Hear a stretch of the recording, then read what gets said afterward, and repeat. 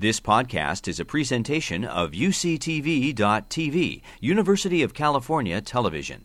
Like what you learn? Help others discover UCTV podcasts by leaving a comment or rating in iTunes. So I know you were watching during the first season and were a fan.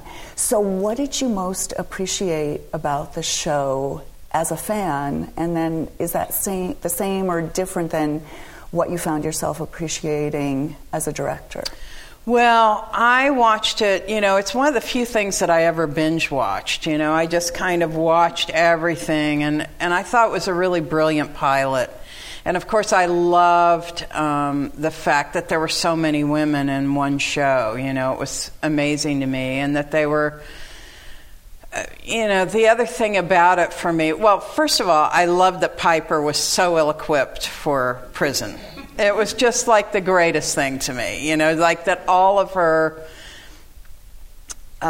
sort of yuppified, kind of hipster stuff, was not going to fly in prison. But yet, it also became how she coped. And, even in this, you see that it's a coping skill, that she's using other skills to cope in prison. And so I loved that character. And then I loved that it's like the most diverse show in terms of women, in terms of race, class, age. That you've got the group of older women in prison as well, and then you've got Crazy Eyes, which represents something else altogether in a world of her own. So and just such a really brilliant cast, really brilliant. That did not for 1 second ever disappoint. And they have amazing chemistry. Oh, yeah. So what's that like to come into something that's already established? And I know you did that for Sex and the City, which brings up the similarities and the differences between that show and this one. For sure. But you're coming into something that has already been established, and just sort of this beautiful... really delicious kind of chemistry that you're moving into. Well, it's funny because Sex and the City was the first TV show I ever directed. So, they were like, oh, we really want you to direct this. And, I met with the producers and they were like, and we really love your movies. And, and they really wanted that Allison Anders thing, they kept saying in their show.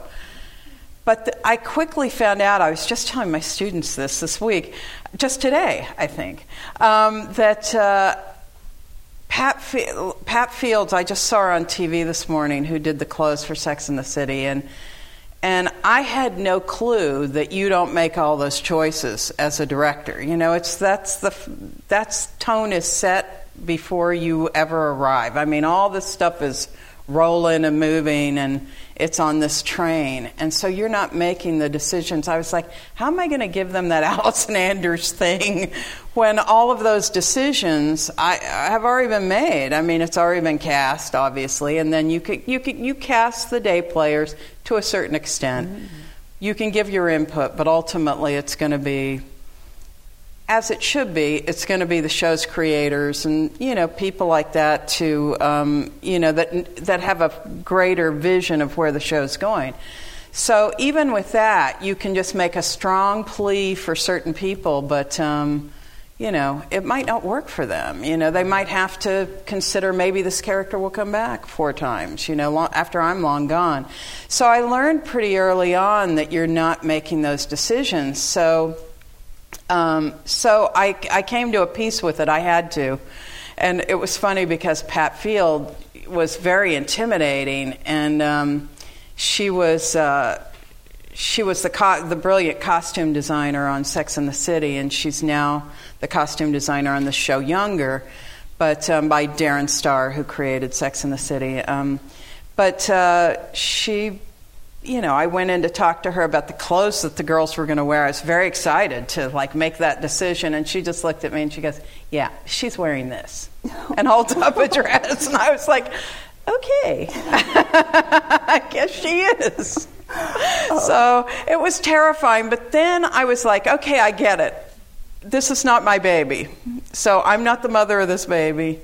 I'm like the foster mother. So I kind of nurture it along while it's here, and then possibly impart a little bit of myself, and then I go and you go on to the next foster home, So that's always my attitude with it. I just kind of, and then I was free to be able to learn, and use that time to go, oh my God, I'm working with these great actors, and I'm working with these great actresses, and and to come in when there's already a chemistry going with all these actors, that I didn't have to establish that, and certainly on this, it was the same on Sex and the City. I did the second season and the third season, so it was after things were already moving a certain direction, which was great. So I'm going to ask one more question and then we'll open it up. But this episode is remarkably complex in the sense that there are the intimate scenes between 2 or 3 people, and then those larger scale scenes with the party, everybody. So the party was really intense. I mean, it was a full day of shooting, and it was. It's so wonderful to see that it worked so well, because I think at some point we were like, oh my God, now what are we doing now? And it's like, okay, now this is, and it's kind of divided up really beautifully. It almost doesn't feel so specific as it was, but which is nice, because it feels like the party's just continuing. But it was like, the black girls are dancing, and so they had their own music. And then it's like it's the Latinas' turn, and they're like, dancing. And then it's the what do they call them? I think they call them the meth chicks or something. The white girls are all doing their line dancing, So, and then at some point the older women, I can't remember what they call them either, but that's something funny, Grey Gardens or something like that. But they had their moment, So they all kind of, and it was also an unusual thing because they had never done this kind of thing of not direct address, but interview style. Although a couple of them did kind of do a direct address to camera, but Gingy, the creator of the show, sort of wanted to make sure. She was nervous about this because it was breaking style a little bit. So, she had talked to the writer Stephen Falk and I about just making sure that it was off camera just slightly, so that it's like they're looking at Piper, who's asking the questions. So that was unusual too, that there was that going on. And also the complexity of the emotions, that there are there too. It was really intense. I mean, even the scene with Piper and her husband, and that really resonated for me, watching him say, the moon, being compared to the moon, and, it was hurtful to him, and then he hurts her back, and the scene that really was the thing for me was the scene with Taryn Manning and Mike Kern there at the end, with them sitting on the bench. It was really, I couldn't wait to shoot that scene. And it was just like, let's do this really simple, and let's, just go for it. And it was just, they were just amazing. And I love the way we see them from the front, and then that you cut to the back. And yes, I was really hell-bent on having the scene from behind them. And it was nice just seeing his hand. He couldn't quite put his arm around her. It was just, they were so good. Yeah. All righty. So, questions. Hi. I was wondering, what made you enter the field of entertainment? Wow.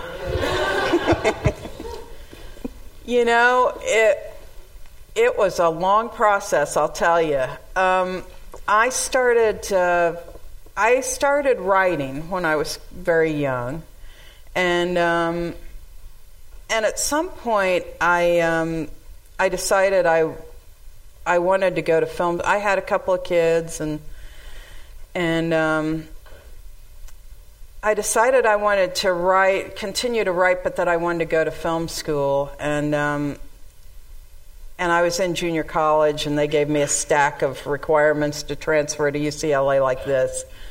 And I did all that, and I got into UCLA. But one thing that was kind of amazing was, I thought, I'd like to be a screenwriter. And then I was like, I don't know about that, because I don't want a director to come along and just change what I've done, And so then I thought, well, I'll see if I even like making movies, And so I just remember making the first movie at UCLA, and just, we had to do it on Super 8, and then shoot it on Super 8, and then do it on 16 millimeter sound. And I just remember transferring my sound at going all over the floor, because I didn't know how to work the machines, and I was just standing there crying, going, I hate this so much. But the minute the film was done, I just sat there like waiting for my film to screen. It was a very scary process at UCLA, and I was just like, I don't care what anybody thinks about this movie. I had so much fun. I love doing this. So from there, I just kind of, my timing was really good, I have to say, because, as she mentioned,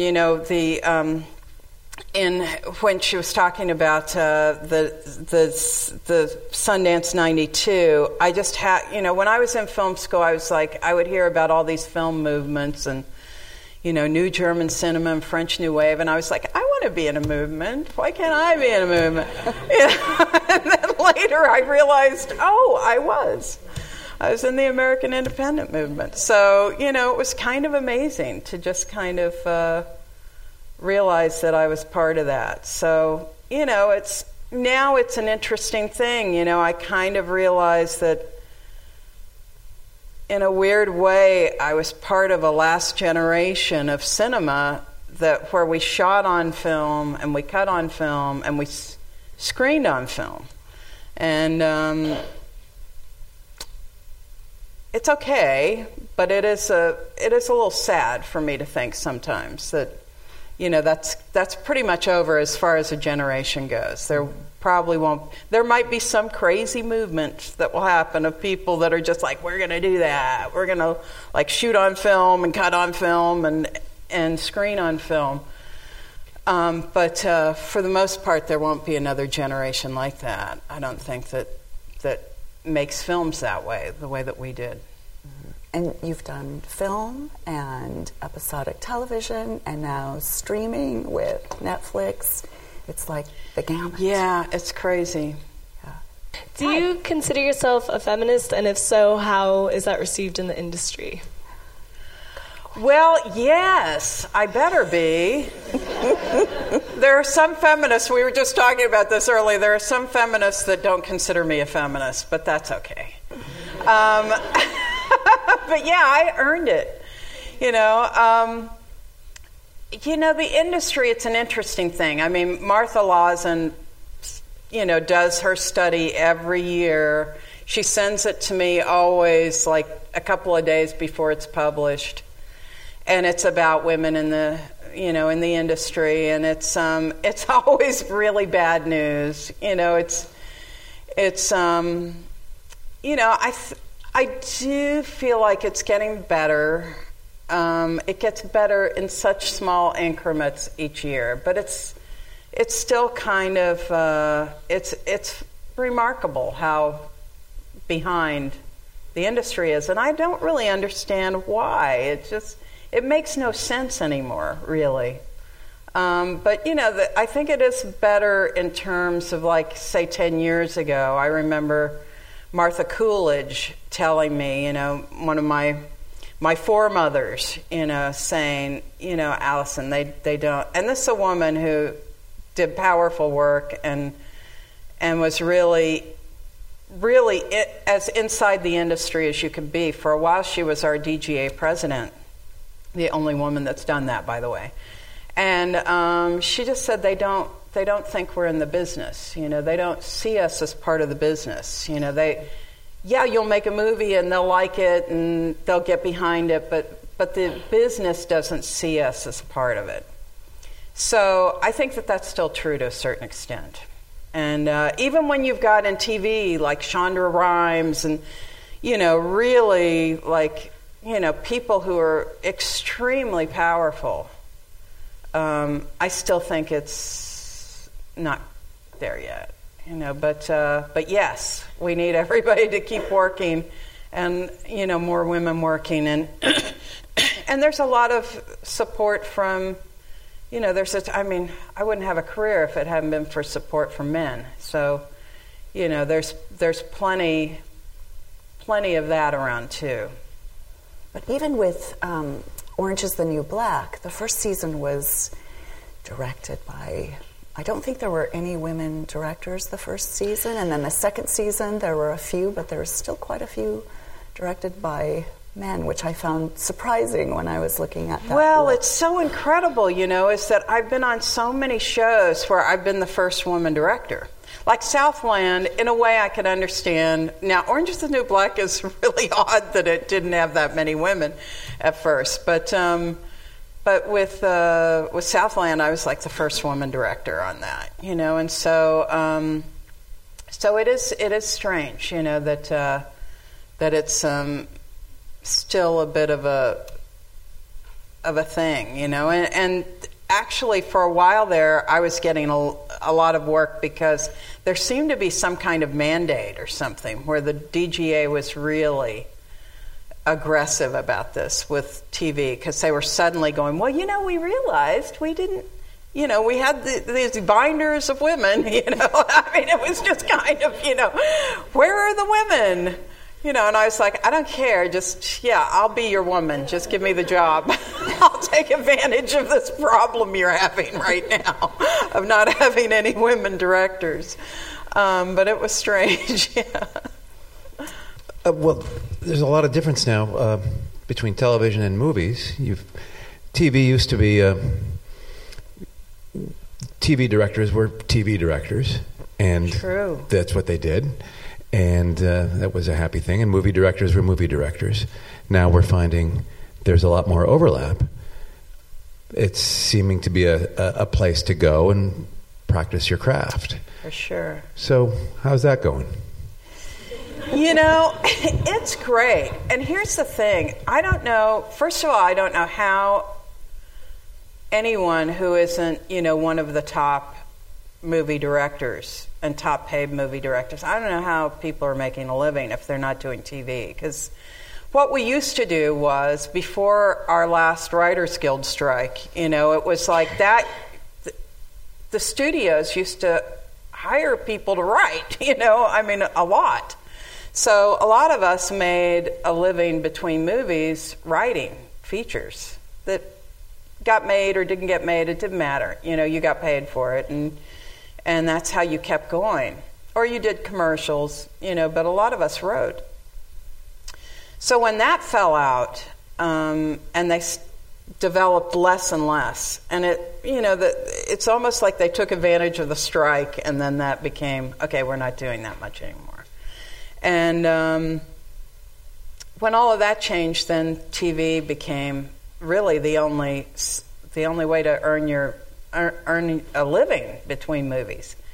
So the amazing thing for me is that this technology changes so quickly that if you're not doing TV, I don't know how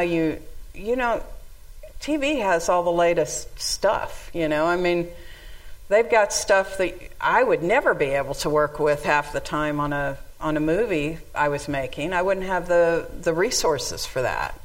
So that's wonderful. Is that I'm just constantly learning new stuff, working with new stuff. Of course, working with actors all the time is fantastic.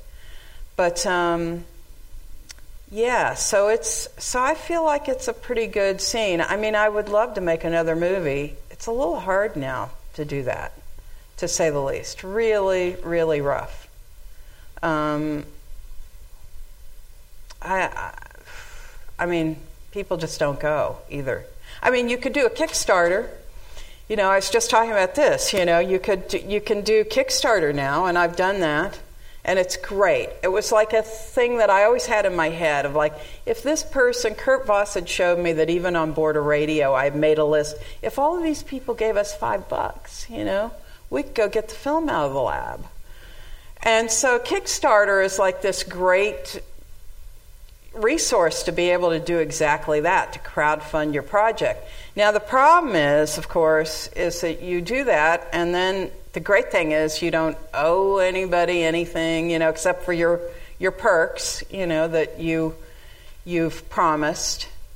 But then you got a distributor for people to see it. And the problem with distribution, even if you can make them on these cameras and edit in your laptop, where are they going to see your movie? You know, and the distributors literally, for a lot of these small movies, super small movies, offer you absolutely nothing. I mean, nothing. And people are signing those deals. I mean, they offer you no money. They offer you no guarantees. They don't make DVDs half the time anymore either. So it's really odd. No theatrical screening. You kind of have to hustle that yourself. But it's just so that they'll have a few avenues that you don't have. So it's not quite. You kind of wonder if it's really worth it. I mean, for a storyteller. I mean, for me, I kind of feel like, well. I feel like I'm a storyteller. So if I'm telling someone else's story in episodic and giving something to that, that's great. If I'm writing and developing a TV show, then that's great. You know, that's then I'm telling a story. With movies, I would love to do it, and I'm still of course writing a couple of movies, but I don't know. It's harder to do them now. So much harder to do them now. Thank you. Hi, Alison. Thank you so much for a wonderful show. I'm intrigued by the idea of your coming along, as you said, to direct an episode in something that's already all sort of set in motion and going along.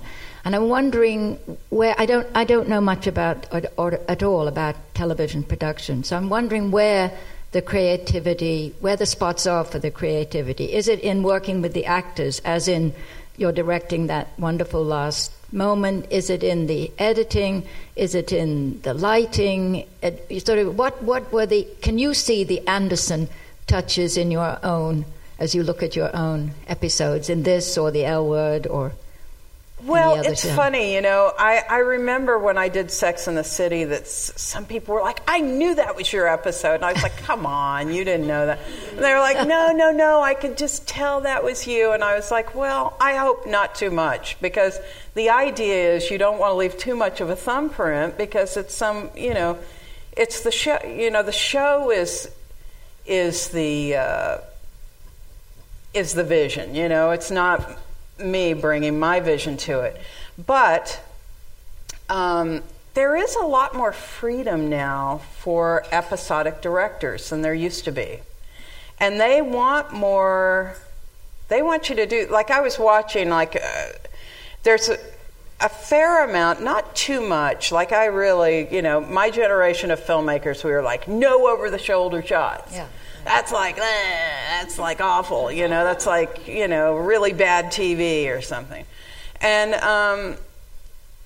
there wasn't too much, and there was a bit in Orange in this episode, but not too much. And now they really, they get mandates, the showrunners get mandates from the networks. No, you know, stay away from over the shoulder, you know, just find some new way to do it, because they're really nervous about it now. So it's funny, because a lot of the TV, like the DPs, are having to now go, oh, okay, it's like we're making a movie. Okay, after being beaten with this so hard by the networks of the past. So a lot of it comes in with working with the DP and working with, setting up the shots, and also with, just getting a kind of tone, which is also very mandated in TV. They have what they call a tone meeting, which I never knew what the hell that was. I was like, what does that even mean? But they have the tone meeting in TV in pre-production, and where you're sitting with the writer and the showrunner, and they're telling you, okay, in this scene, this is how this goes, tone-wise, and this is the intent of this scene, and this is, so you pretty much know what they want. But yet they want you to do they want you to give something. So it's nice now because there's actually more of that. It's not, even in procedurals, they really want you to be a little more involved, and more creative. What was the most influential moment you've had while filming? Was there a moment when you've just felt like, wow, this is the film industry, I'm in it, this is what it's like? You know what? I swear to you, it never gets old. I am never jaded about it. There's one, I remember on Mi Vida Loca that we were on the Tech Scout, and there were all these people that were working on the movie, and there was one guy going, would you like a light here in this hallway? And I was like, just thinking to myself, this is crazy. I just made this shit up. And now there's all these people working, they've all got jobs, they're all taking it really seriously, and I was just like, wow, that never ceases to amaze me.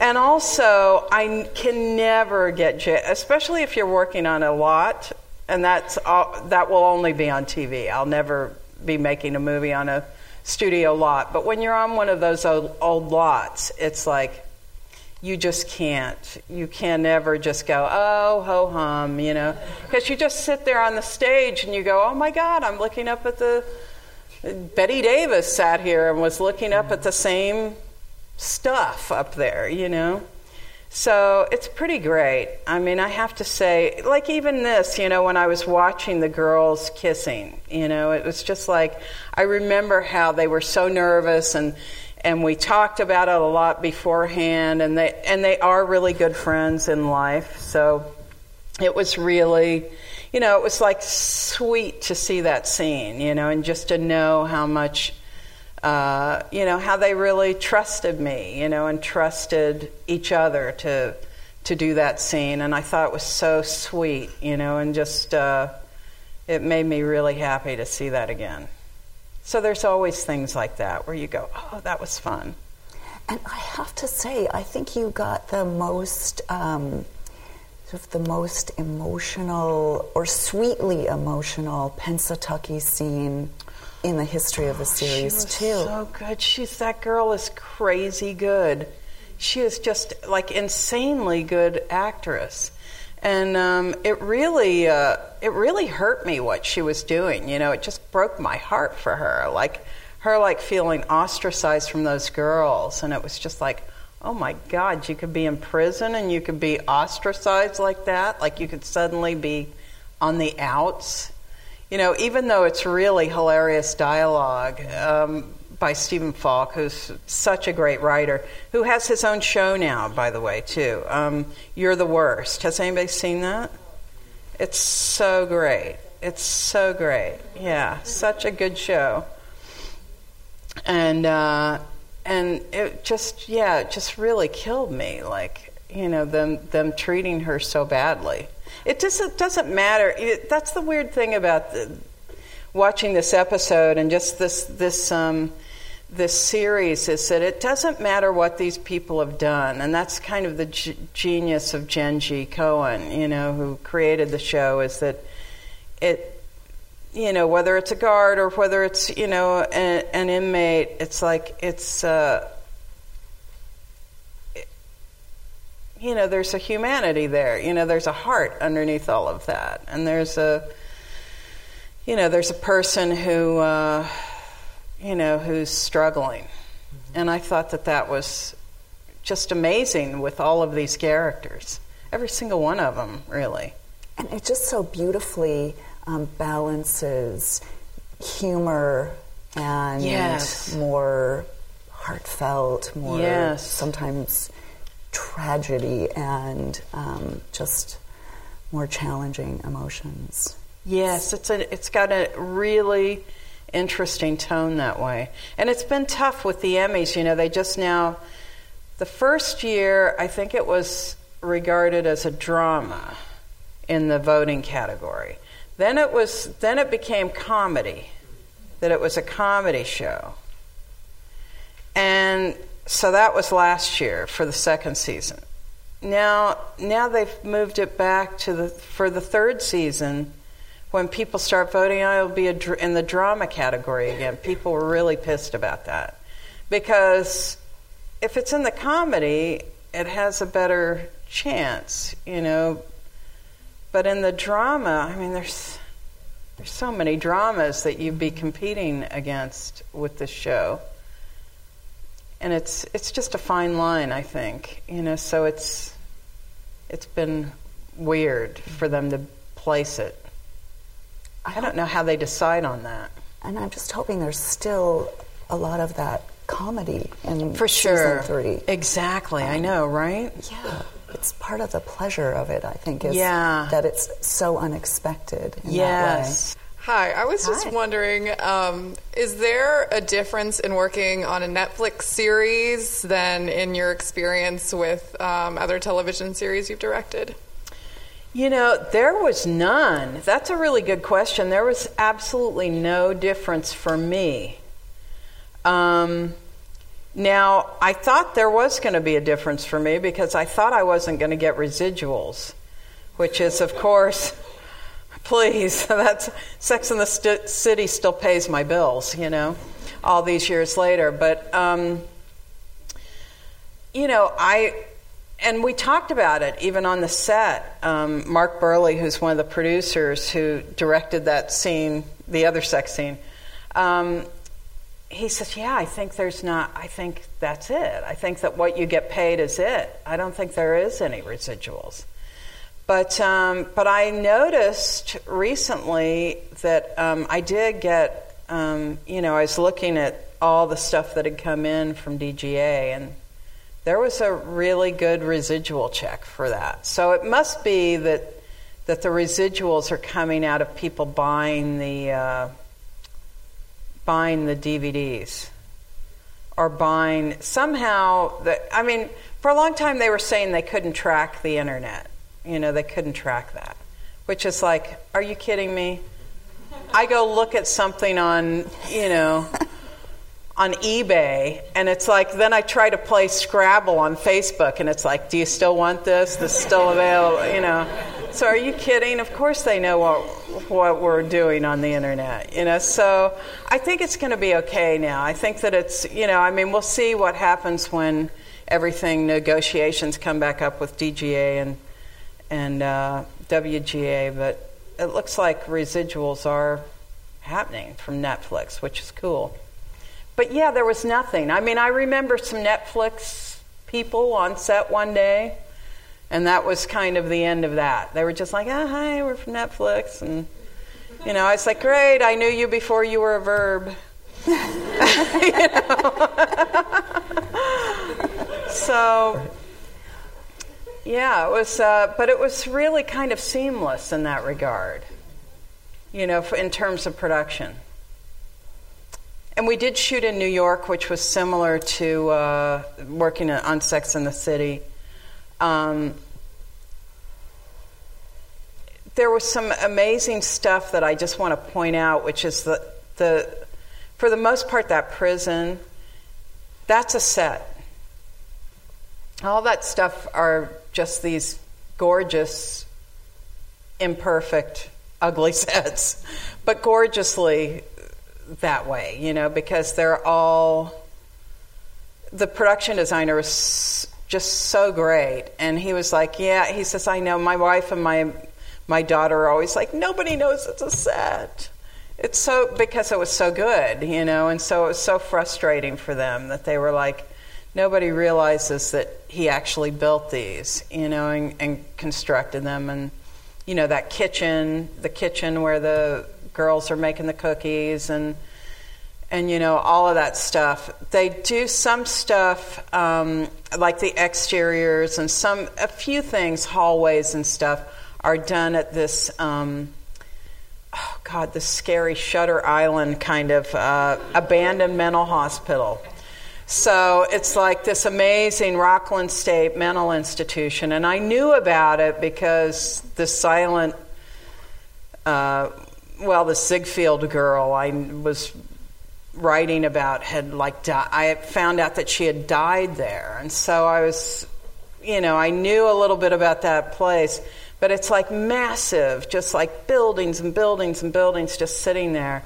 And this particular building was more like a 70s building that they shot in, which was like a children's mental facility. So that's also abandoned. So they shoot there, and Gingy's like, oh, it's so depressing. I'm sorry, that you got to shoot in this because it's sad, because it was kids. But it's really intense. It's like a whole community of just these buildings standing there. All right, one more question. Is there a process that you or the actors go through in preparation of shooting the more intimate, controversial scenes? Oh, yeah. Yes. It's funny. It's basically you want to... you really kind of let the actor just make that... make it known what they're going to need, So I like to rehearse these scenes because it's so nerve-wracking for the actors and so nerve-wracking for you as the director that I like to rehearse them. I treat it like an action scene. So I'm just like, okay, let's get the beats down of this scene. You put your hand here and you put that hand. So I like to kind of, know what we're going to do because I feel like that creates safety. The more that we're kind of not just leaving it loose, it creates boundary and it creates safety that way. So, they have their own conversations about what they're going to show and what they're not going to show. And that's a negotiation that they do. But then meanwhile, it's like, let's see what we want this to feel like, what we want this scene to play like, and where we're going to shoot it, how we're going to shoot it, and let the actors know exactly how that's going to be and what's going to be in the shot. So, it's quite a process, and I think it's, the first time that I did a scene like that, it was really... I just really blocked it, and I made a mistake because I talked to the actress and I didn't talk to the actor because I just thought, he's a guy. Let me talk to you about what you're going to do, And then it was like, oh God, that was terrible of me. I didn't even talk to the actor about the scene. I was talking only to the actress, but it worked out fine. And I just remember. My compadre, Kurt Voss, saying to me, he says, I had to shoot a sex scene today. I hate it. He says, you're uncomfortable, the actors are uncomfortable, you feel like a pimp. I just hate it. And he says, I'd rather blow up a car any day.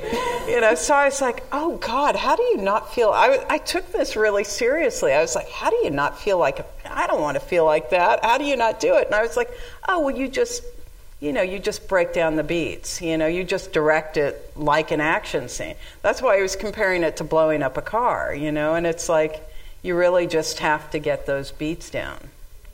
And then it's easier for everybody. And, you do that privately. So you have private conversations about it. You have private rehearsal, if you're going to rehearse it, which I like to do because I like to know what's going to happen, and rehearse it with the DP. And, of course, it's a closed set. Even for something I did recently, the girl had her clothes on, but, it was a kiss, and it was just, she was going to get up and just, throw something over her. So she was under the covers. She wasn't showing anything on camera, really. But even with that, I was like, let's close this out. And I think the social media girl was a little bummed out because she was all there ready to take pictures to post. And I was like, no. A whole other dimension. Yes, this is a whole new thing. There's one on every crew. So any of you out there, this is a good place to start on set, is social media. Everybody's got one now. Yeah. I had no idea. Yeah. Oh, my gosh. All righty. Well, thank you for being here. Thank you for great questions. Thank you to Allison Anders. Thank you so much. Thank you. You've been listening to a podcast by University of California Television. For more information about this program or UCTV, visit us online at uctv.tv.